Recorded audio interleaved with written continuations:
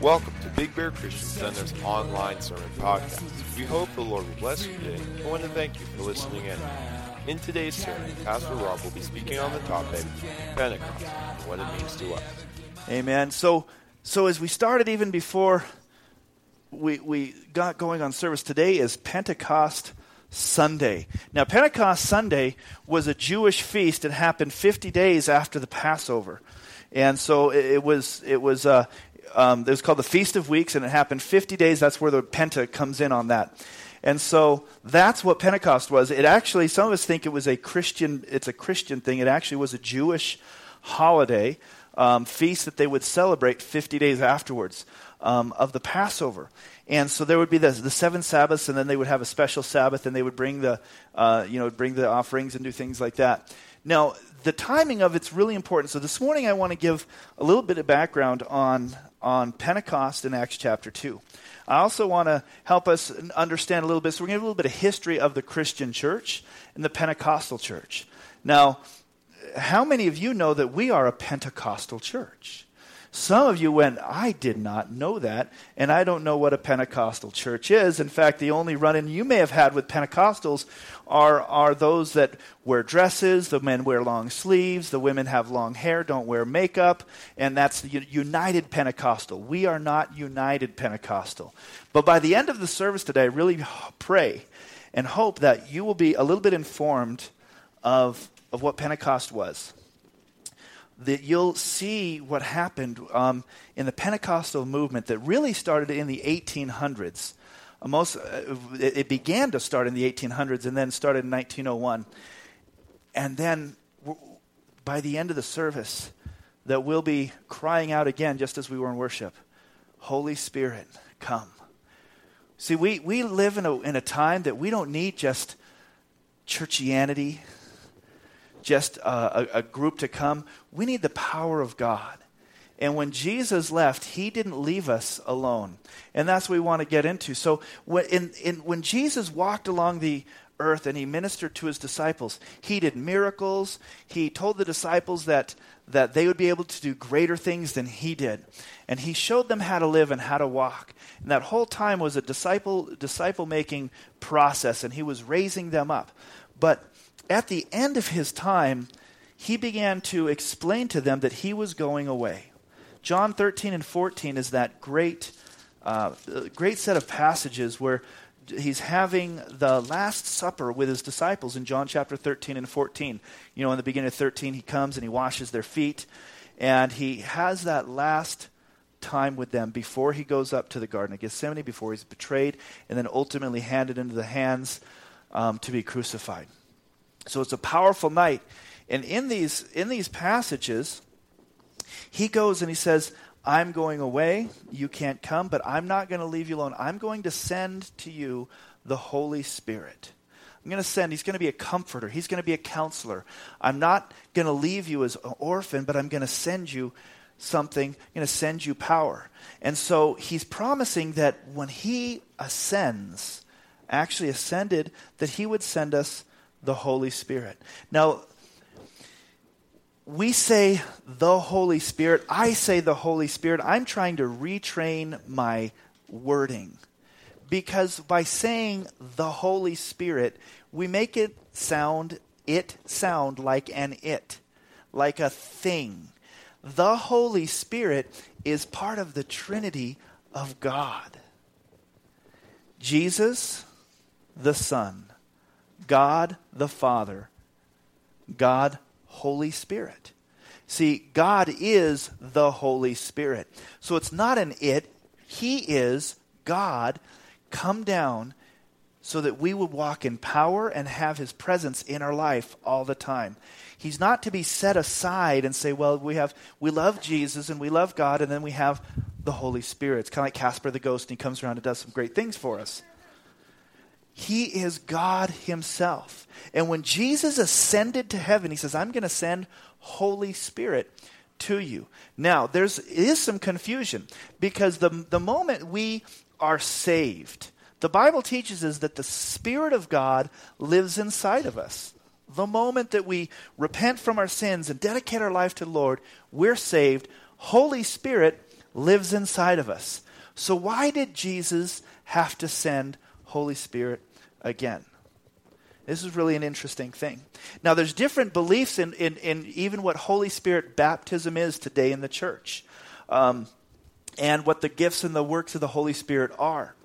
The Baptist Church, for example, believes doctrinally that the work of the Holy Spirit did happen, but at the end of what they call the apostolic age, when all the apostles basically died, Holy Spirit stopped doing anything and all the gifts stopped. There was no more prophecies, no more tongues, no more miracles and healing, all those things. Not that God can't do it, but the moving of the Holy Spirit stopped. It's actually called cessationism or cessationalism. And that's a doctrine taught in the Baptist Church. I was really excited to hear that Pastor Michael White a few months ago preached in the Baptist Church and says, I know that that's our doctrinal belief, but it's not in the Scriptures. And I want you all to know that Holy Spirit is still moving today and doing these things. Isn't that awesome to know that within this church, even in that, because there's a need for Holy Spirit to be active in our lives and that there is something else. Now, I'm going to go as quickly as I can to show you something about the Holy Spirit and his secondary work in our lives in addition to salvation. Okay? Jesus, when he was crucified, it was the Passover weekend, right? He was crucified, and they took him down before the Passover, or before the Sabbath, so that they could bury him and they didn't have to do any work on the Sabbath, and they put him in the tomb, and then on Sunday morning is the day that we know that he rose again. Now, Pentecost was 50 days later. The Bible says that Jesus, after he rose from the grave, he walked for how many days? 40. 40 days Jesus walked.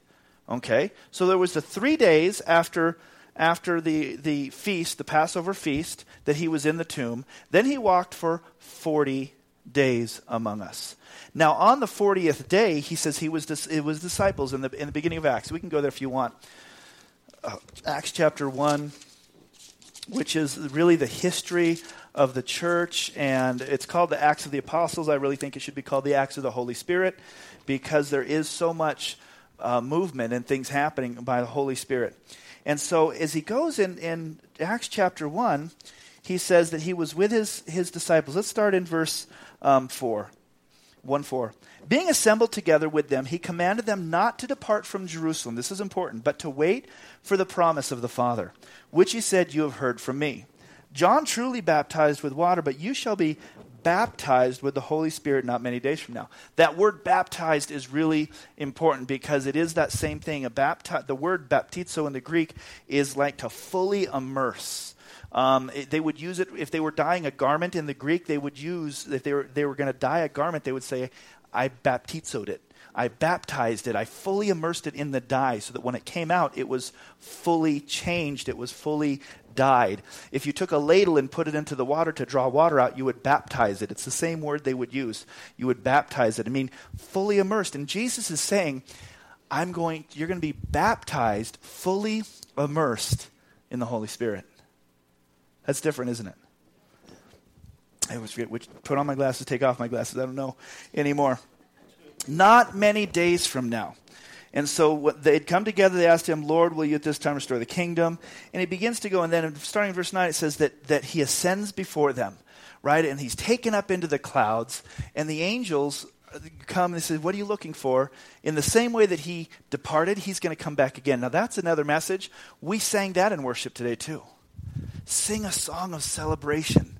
He's coming again someday. We're going to go to heaven to celebrate. Last night in our time of our potluck praise worship, our time last night, which was a really nice time together, we ended the time with singing some of the old Jewish-sounding songs, and we celebrated. And we're going to have a time where we incorporate those either in a Sunday morning or a Saturday night where we can dance and celebrate and really just get into his presence, and because he is worth celebrating.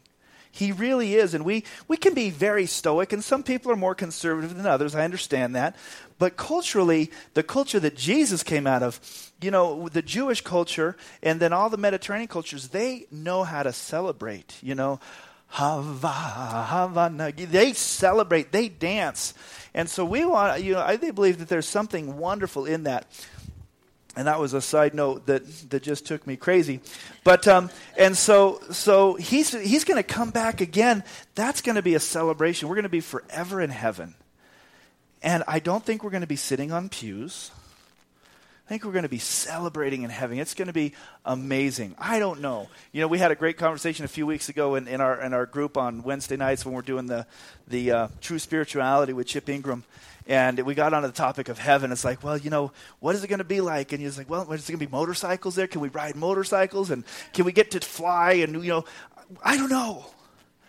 But if Jesus left 2,000 years ago to go and prepare a place for us, and in the beginning, God created the heavens and the earth, and it took him 6 days, and Jesus has been working on heaven for 2,000 years, like Keith Green says, we're living in a garbage can compared to what's waiting for us. And it's just going to be awesome. I don't need to know anymore. God is good. He's preparing something that's really good for me. I can't wait to get there. It's going to be incredible. And I believe there's going to be that celebration. So Jesus ascended into heaven, and the angels tell the disciples, listen, he's going to come back just like this, and he's going to take you up to heaven with you. But until then, go wait in Jerusalem until the Holy Spirit comes. That's what Jesus said. Go wait. Wait until the Holy Spirit comes. Now, here's kind of the instructional part here for us to think about. When Jesus came, he had a job to do. He had a job to do. When he was born on this earth, he had to live life fully man. And he did that for 33 years. He had to remain sinless. And he did that for 33 years. He had to be beaten and betrayed. In order to really relate and to take our sins fully upon him, he had to go through the process. And he had to be crucified. And he had to die. And his blood had to be shed. He had to do those things. Now, at the moment on the cross, at the end of everything, Jesus says this amazing line. He says, it is finished. Now, everything he had to do on this earth was done, but he wasn't done yet. So even though he said it is finished, his work on earth was done. But the Bible teaches us that when he died, when he was crucified and he actually died, he went and we could say preached the gospel in hell, and he took away the keys of death and hell. And he was dead for 3 days. Then he rose again. He had to rise again to show us that there was a resurrection from the dead. So he still wasn't done yet until he rose again from the grave. And then he walked with us for 40 days. Teaching us and helping us to understand some more parts of the kingdom. I think helping the disciples to go, now let's put all the pieces together. Remember everything I used to tell you? Now, do you see it in a different light? You know when Jesus first said to his disciples, take up your cross and follow me, he hadn't been crucified yet. What were they thinking? You know who took up their cross? Criminals. Murderers. And Jesus says, take up your cross and follow me. When Jesus rose from the grave, he probably had a conversation with them, and they went, oh, I didn't understand what you're talking about then. We have to willingly sacrifice ourselves. That's not what the cross meant before Jesus. It was for criminals. So the lights over the course of the 40 days kept coming on for the disciples. Oh, I get it. I get it. We see what the kingdom of God is about. So for 40 days, he walked, and then he ascended. Now, it really wasn't done until he ascended and sat at the right hand of the Father, right? He says, I'm going to sit at the right hand of the Father, that if you ask anything in my name, you shall have it. It shall be done for you. Remember? So until he ascended into heaven and sat at the right hand of God, it wasn't done yet. But when he did that, it was done. There was nothing more that Jesus had to do. Why didn't the Holy Spirit come immediately? You ever think about that? If everything was done, the moment he went to heaven, the Holy Spirit should have been there. But he left them alone, so to speak, for a few days, 7 days. Why? Because when we're saved, the Holy Spirit lives inside of us. He's what regenerates our life. He's what causes us to know what sin is and to be convicted of sin, and that happens at salvation. But the disciples didn't receive the baptism of the Holy Spirit for 7 more days. Because that is different than being saved and having the Holy Spirit have been part of your life in regeneration. Baptism in the Holy Spirit happened after they waited, and then it says in Acts chapter 2, which let's go ahead and read that.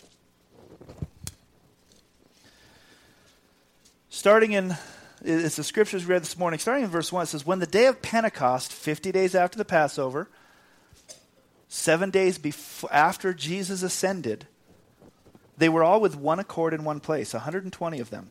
Suddenly there came a sound from heaven as of a rushing mighty wind, and it filled the whole house where they were sitting. Then there appeared to them divided tongues as of fire, and one sat upon each of them.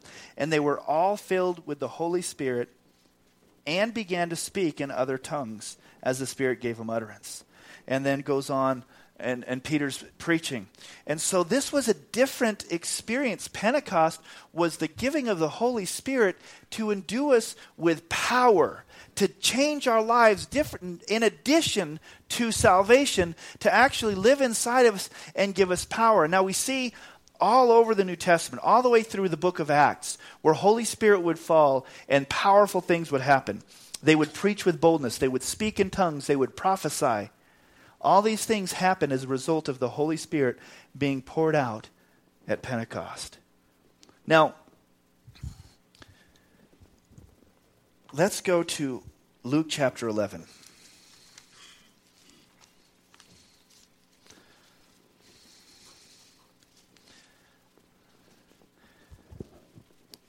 I'm going to say this a few times so we can hear it and make sure that you understand what I'm saying.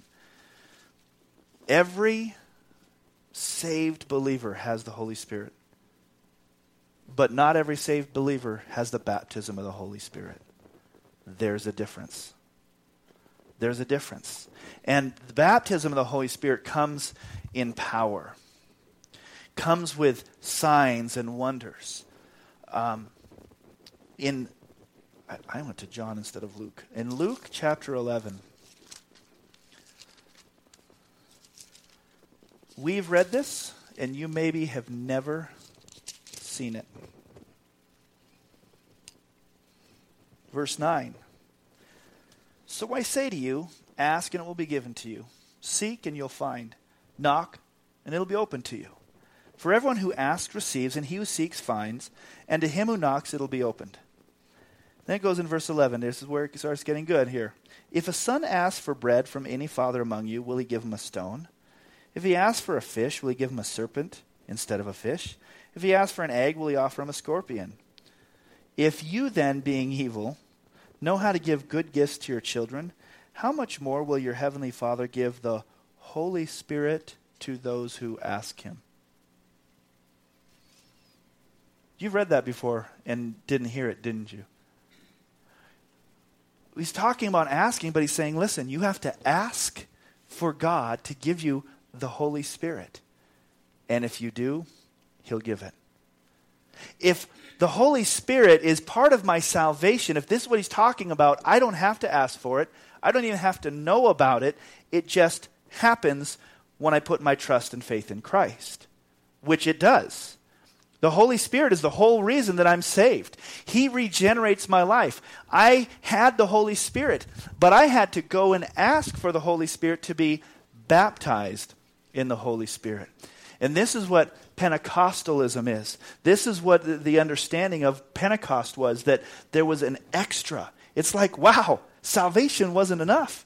He wants to give us something that's going to change our life and give us power to evangelize, to reach the lost, to lay hands on the sick, to prophesy, to speak in tongues, not so that we can feel better about ourselves. We have a misunderstanding in the church. We want the Holy Spirit to come so we can have Holy Spirit parties. That's out of place. That's not what it's about. He sends the Holy Spirit so that we will have life and power in him, but not so we can just be blessed and feel good and warm and ooh, woo, this is great. He says when he pours out the gifts of the Holy Spirit, it's for the edification, so that one might have a prophecy and it'll encourage the whole body.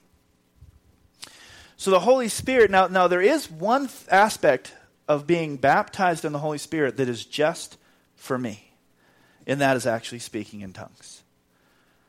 Now, there's a couple of different kinds of tongues, just so we don't get lost in that, because Corinthians does says that in a church meeting, if somebody should speak in a tongue, somebody should interpret so that the whole church is edified.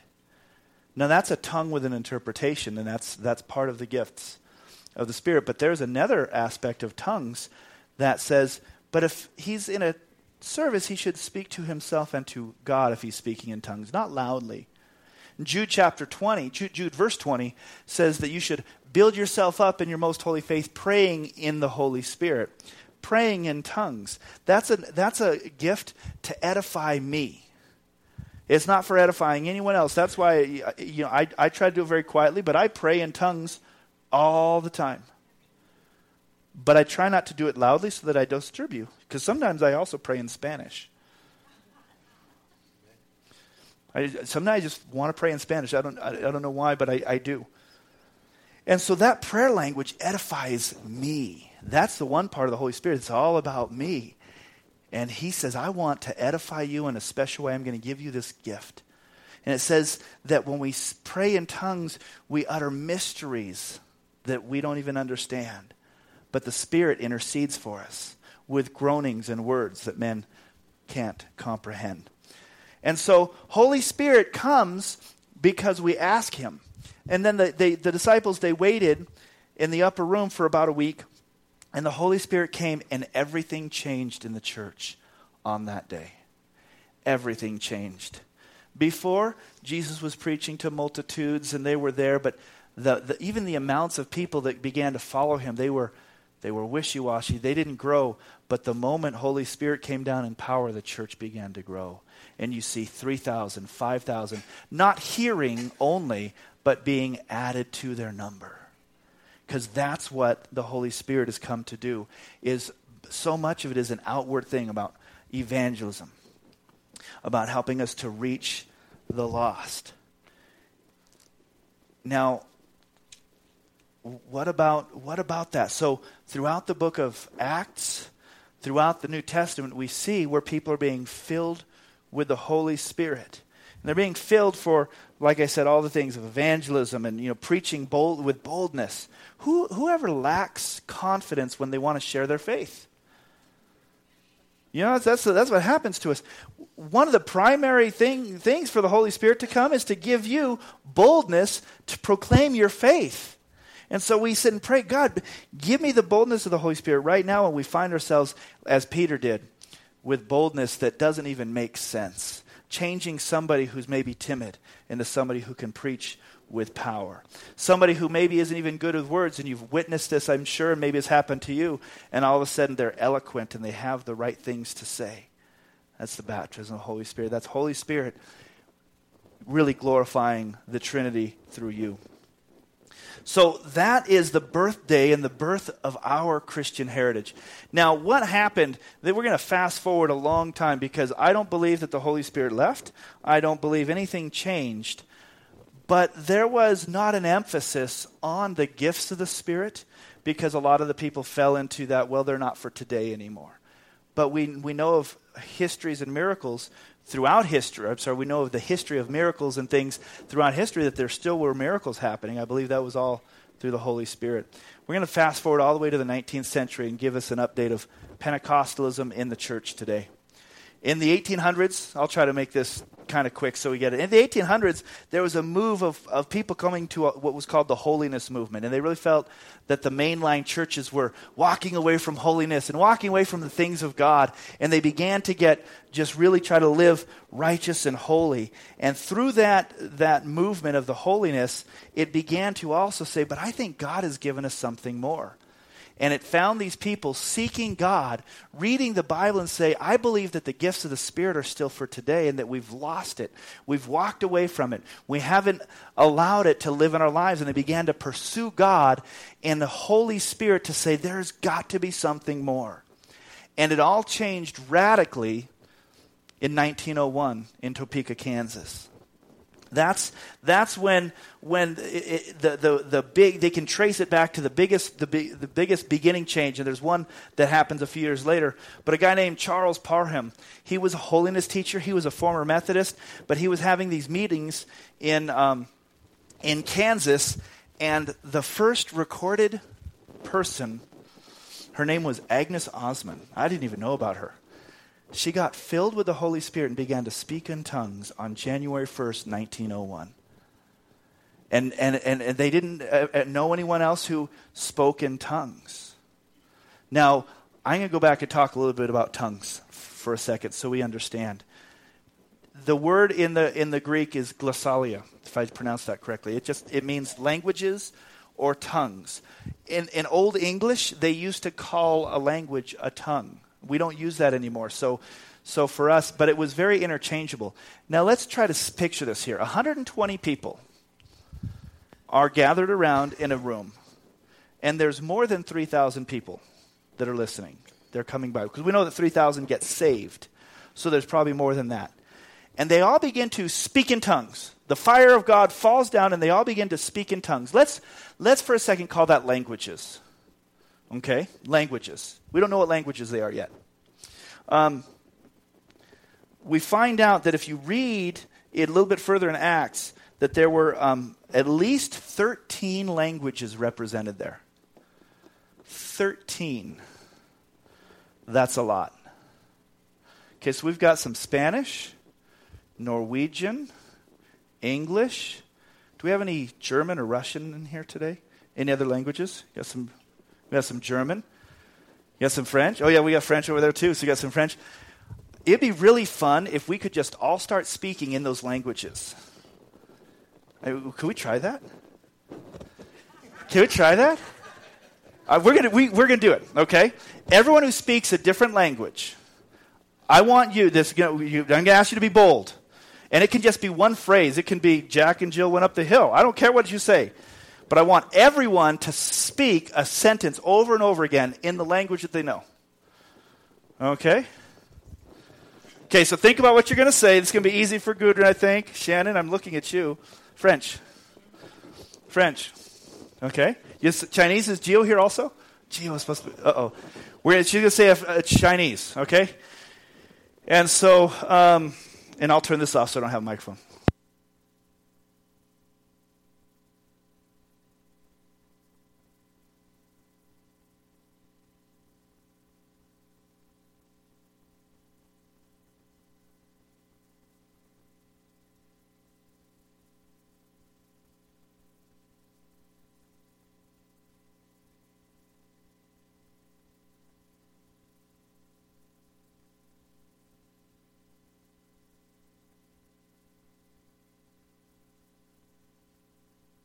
On the recording, so I'll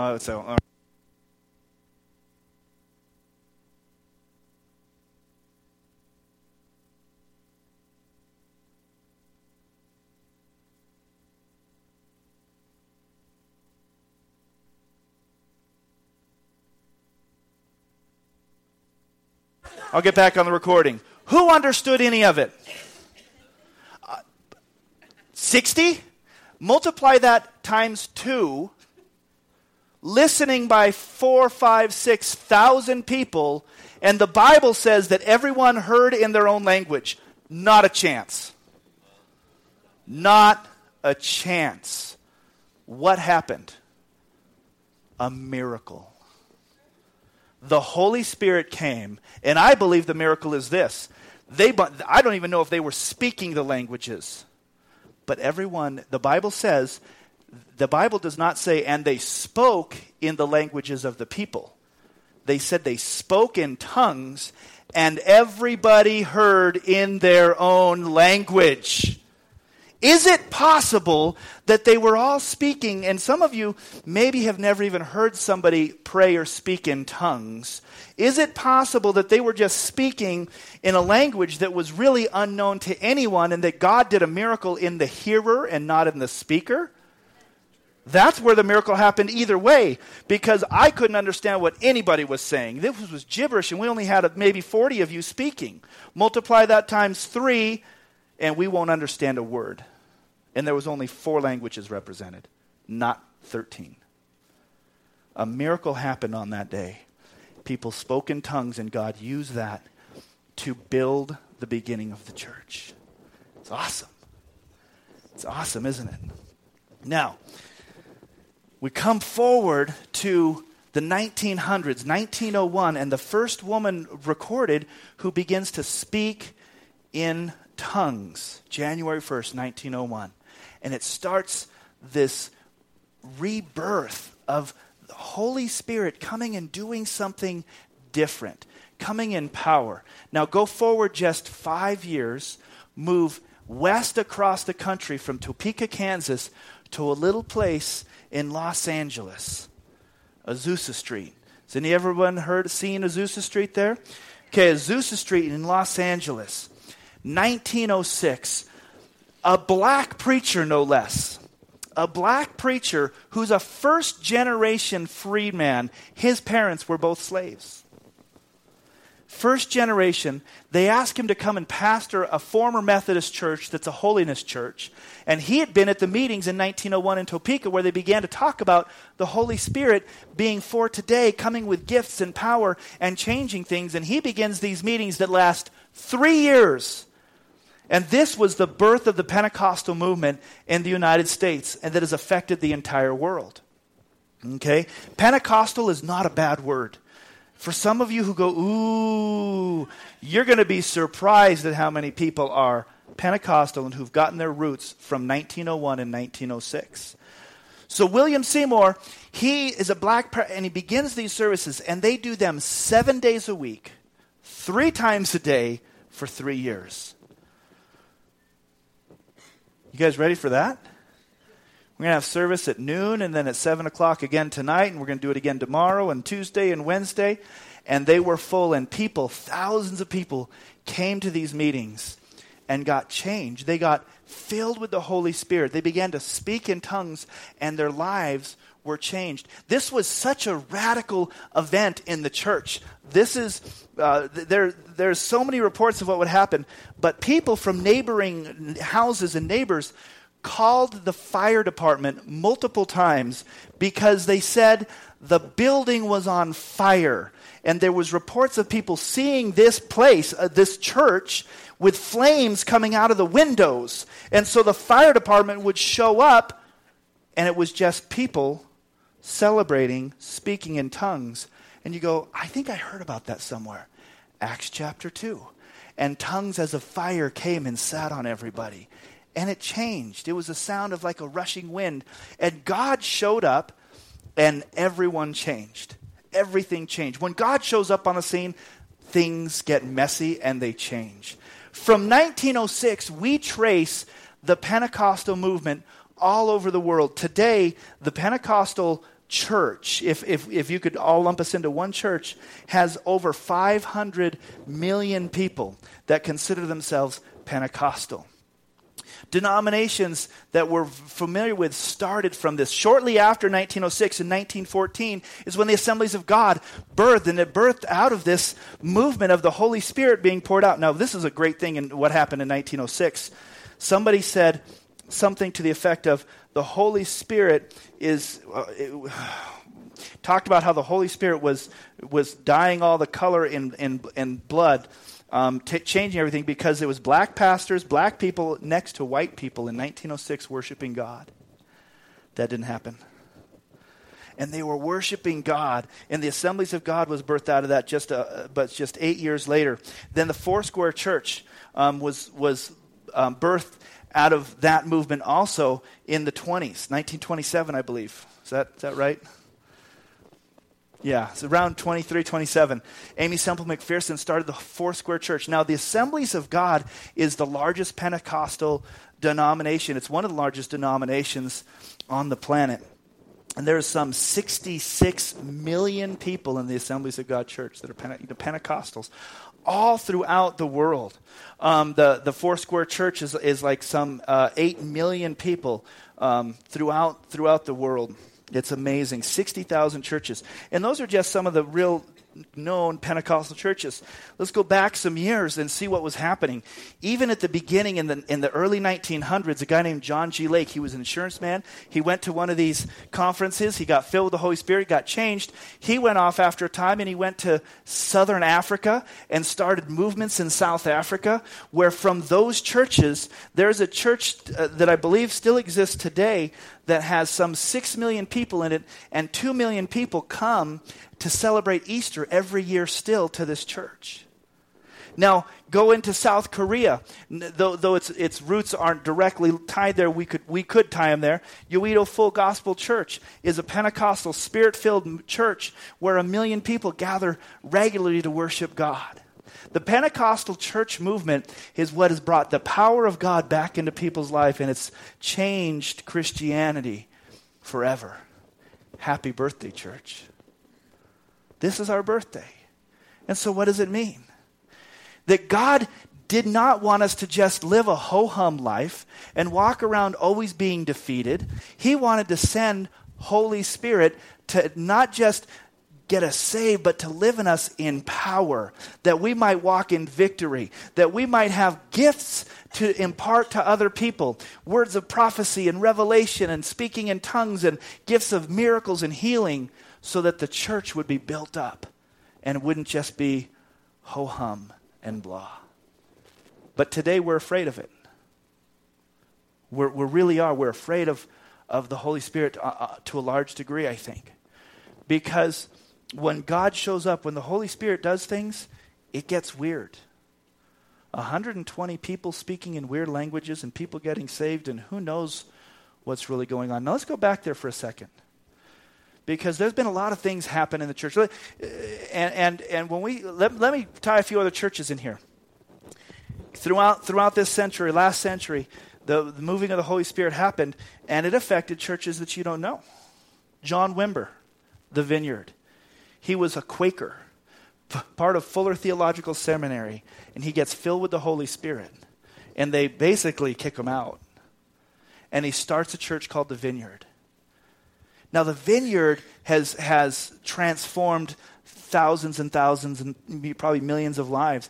But part of that, though it was indirect, was at the same time or a little bit earlier, you have Calvary Chapel, Chuck Smith. He gets saved. He starts a church. Well, did you know Calvary Chapel is a charismatic Pentecostal church? They believe in the gifts of the Spirit. They're huge. All over we see the handprint of God and the Holy Spirit moving through denominations. And so because they know that there is something more that God wants to move in our midst, and that he didn't leave us alone. He wanted us to walk in power through the Holy Spirit. So now we're going to go back to Acts chapter 2 and have some more fun in understanding what may have happened in Acts chapter 2. Peter's preaching. And they're hearing the proclamations of God in their own language, which is really interesting. I would be kind of freaked out about that. And it says that some of the men there said, these men are drunk, right? They've had too much wine. And they said, oh, it's too early in the morning for that.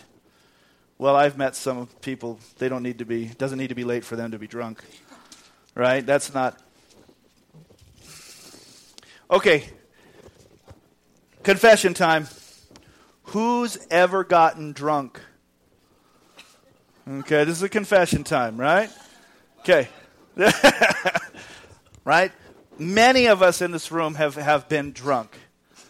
When you got drunk, did you speak Russian? Gibberish. Anyone speak Chinese? Isn't that one of the common things that happen? When you see some guy speaking another language, you automatically assume he's drunk. Oh my gosh, that sounds like Russian. He must be drunk. Is that Taiwanese? He must be drunk. That's dumb. They heard their own language and assumed that they were drunk. Is it possible that it wasn't because they were speaking in tongues, in languages, that they thought they were drunk? What do drunk people do? Stagger. Slur of speech. Have you ever heard someone praying in tongues? They almost sound drunk. And you don't understand it. It's gibberish. I've seen people fall down, stagger, laugh, cry. Those are the common things associated with getting drunk. Not speaking another language. Who's been to a Pentecostal meeting that scared you to death? What were they doing? Staggering, falling, laughing, crying. Oh, huh? Rolling on the floor. Is it possible? Is it just possibly possible that when the Holy Spirit fell, that those things were happening then, and that when the Holy Spirit moves today, that some of the same things are happening today?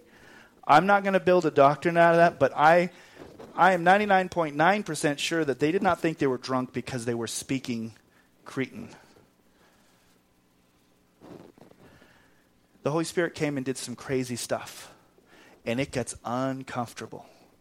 And here's another question. Who's been slain in the Spirit? And I'll say this, not a courtesy fall.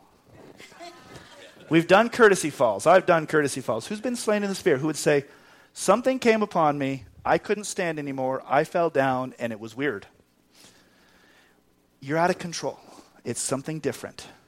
And God comes, but when he does that, and I've done courtesy falls. You get the heavy-handed preacher, he's praying for you, and you run out of space to back up, and you think the only way I can have him stop pushing me is now to fall down.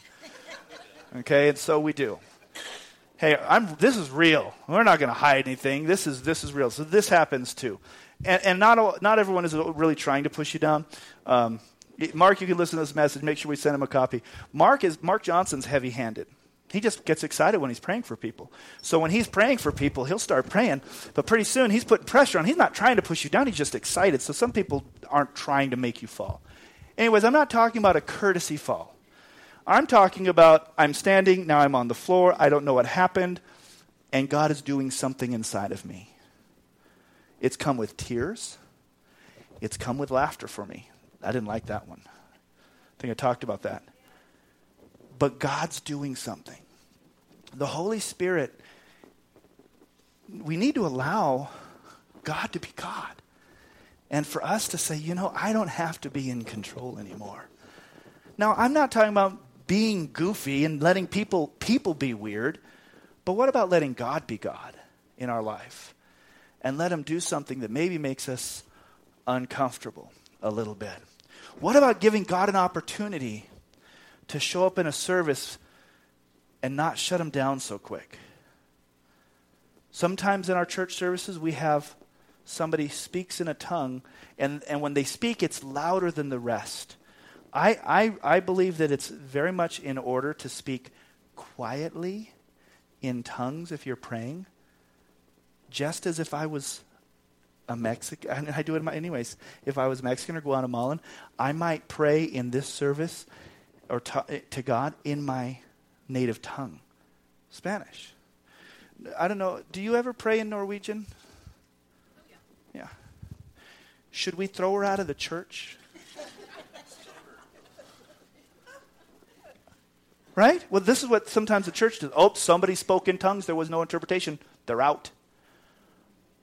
Well, can she do a Norwegian? She can do Norwegian, Spanish, French. Quietly. I don't think anyone should be praying in any language loud if we're just all worshiping. And we're praying. Okay, so we're just praying and maybe we're worshiping and some, oh, Señor, te amo, te necesito, Señor, whatever we're doing. And all of a sudden somebody starts speaking loudly. And you go, oh no, what do we do?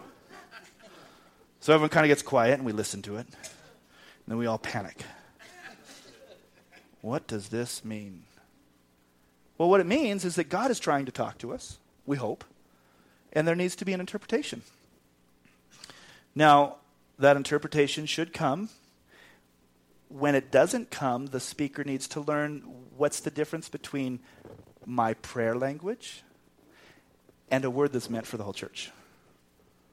And they do, oh, you know what? I think I was just supposed to I'm just praying here. I'm not supposed to be prophesying. I'm not supposed to be talking out loud.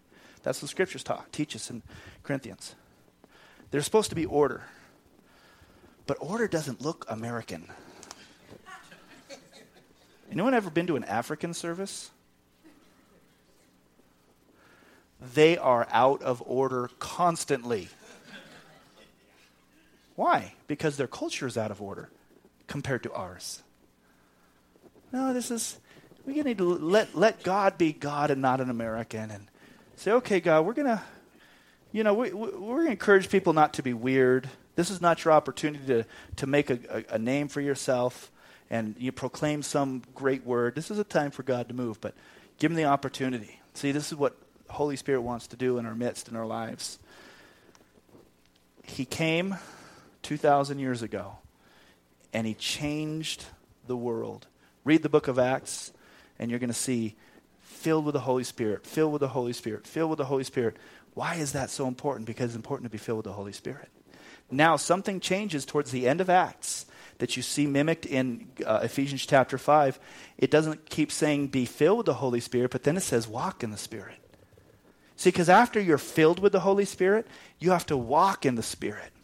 Your life should be changed and transformed. It's not just about always living in the supernatural and having these cool meetings where, tongues of fire happen or whatever it is might be happening. It's about getting filled with the power of God and then letting that transform your life. Then you walk in the Spirit. And then you live it out. And your life should be being transformed all the time. But we're lacking the transformation. We're lacking the power because we're not allowing the Holy Spirit in. And we're not giving him all of our lives. We're not surrendering to him. We have to surrender and say, I'm going to give it up to you. You can have all of it. And watch what he does in our life. It's not about us making it happen. It's about him doing things in and through us that makes the difference. It's amazing. This day really is so important to us, and to celebrate and to think about God. Salvation was enough. If that's all he would have ever done, if he would have totally just left us alone and says, I'll come back when you die and bring you to heaven, you're on your own, it would have still been enough. I mean, really, we're saved. If we would have to scratch through this life and just hoping, just knowing that finally when I die I'm going to go to heaven and I would have nothing else, his sacrifice was enough. But he says, no, I'm going to blow your socks off. I'm going to give you something that'll transform your life and change you. And you will become an instrument to change others. I'm going to give you the baptism of the Holy Spirit. Luke makes it very clear. He says, ask. Ask. Now here's the thing. When Jesus said, and we really are about to wrap up. When Jesus sent them waiting for the Holy Spirit, it might as well have been go wait for Unga Bunga. Because they had no idea what they were waiting for. Not really. And if they did, they took it out of Joel, they took it out of some of the places, which Peter says. Now listen to this. This is doctrinal. We can. Anyone who has questions, we'll go through all the doctrine more slowly, the teaching. Peter said, this is to fulfill the prophecy that Joel gave, right? Remember that? Some of you guys questioning me. Hey, I don't know if this is to fulfill the prophecy of Joel. In the prophecy of Joel chapter 3, it says, in the last days I'll pour out my... Okay, there it is. In the last days I'll pour out my spirit upon all flesh, on my sons and daughters. Sons shall prophesy. Your young men shall see visions. Your old men shall dream dreams. And on my menservants and on my maidservants I will pour out my spirit in those days, and they shall prophesy. Okay, I will show wonders in heaven above and signs in the earth beneath. Blood and fire, vapor, smoke. Peter said, this is a fulfillment of the scripture in Joel. In Joel it says prophecy, visions, spirit.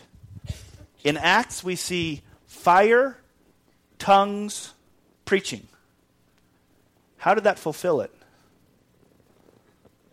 Nothing that happened in Pentecost is said in Joel. Oh, because it's the same Holy Spirit. And he's not bound. He says, this is my Spirit. And in addition to this, I got some other things. They're going to happen. Just wait and see. And then we begin to see that they found out what some of these gifts were in Corinthians. They were speaking in tongues, interpretation of tongues. Did you notice in that when they spoke in tongues, nobody interpreted for them? They were all out of order. Nobody interpreted. They didn't have to because they all heard in their own languages. Speaking in tongues, interpretation of tongues, prophecy, gifts of discernment. These are the gifts that we're beginning to see that God has for us through the Holy Spirit. And all I can say is, God, I want more of you. I want more of you.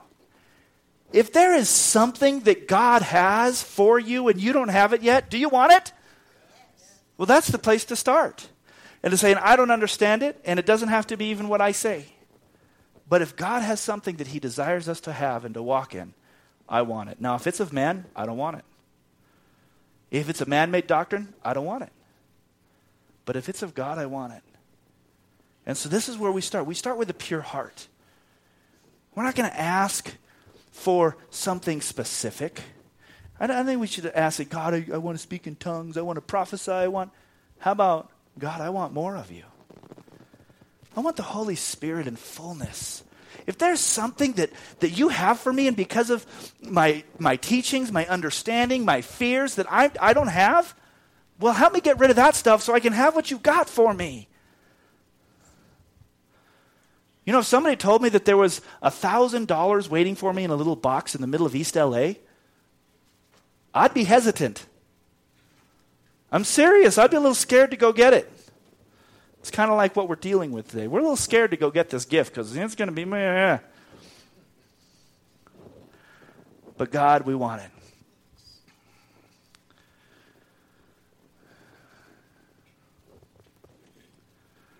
Let's go ahead and play that song as we close in prayer. Father, I don't want to convince anyone of anything other than you're good and that you have good gifts for us. And you're a good Father. And you said if we had asked for the Holy Spirit, you'd give it to us. God, and I know that when I got saved, I got the Holy Spirit for my salvation. I didn't have to ask. So, Lord, I'm taking it by faith that I need to ask for a baptism of the Holy Spirit, Lord, and I've received it. Because I've done this 25 years ago. And you've walked with me and you've empowered me. This morning, God, we pray. Come. Holy Spirit, come. Fill us with joy. Fill us with power. Don't let anyone leave here discouraged, confused, without some time in prayer and maybe talking with someone or even setting up a time to talk to somebody about this message. Don't let the enemy come in and bring any confusion. Don't let my words cause confusion. But Lord, let us seek you for everything you have for us. God, that we might be world changers and life changers, that our lives would be changed. We're going to just stay in this attitude and worship and prayer. When you're done, go home. But we're not going to dismiss any more than what we're doing right now. We're just going to play this song and worship, and the altars are open to come and pray. Thank you.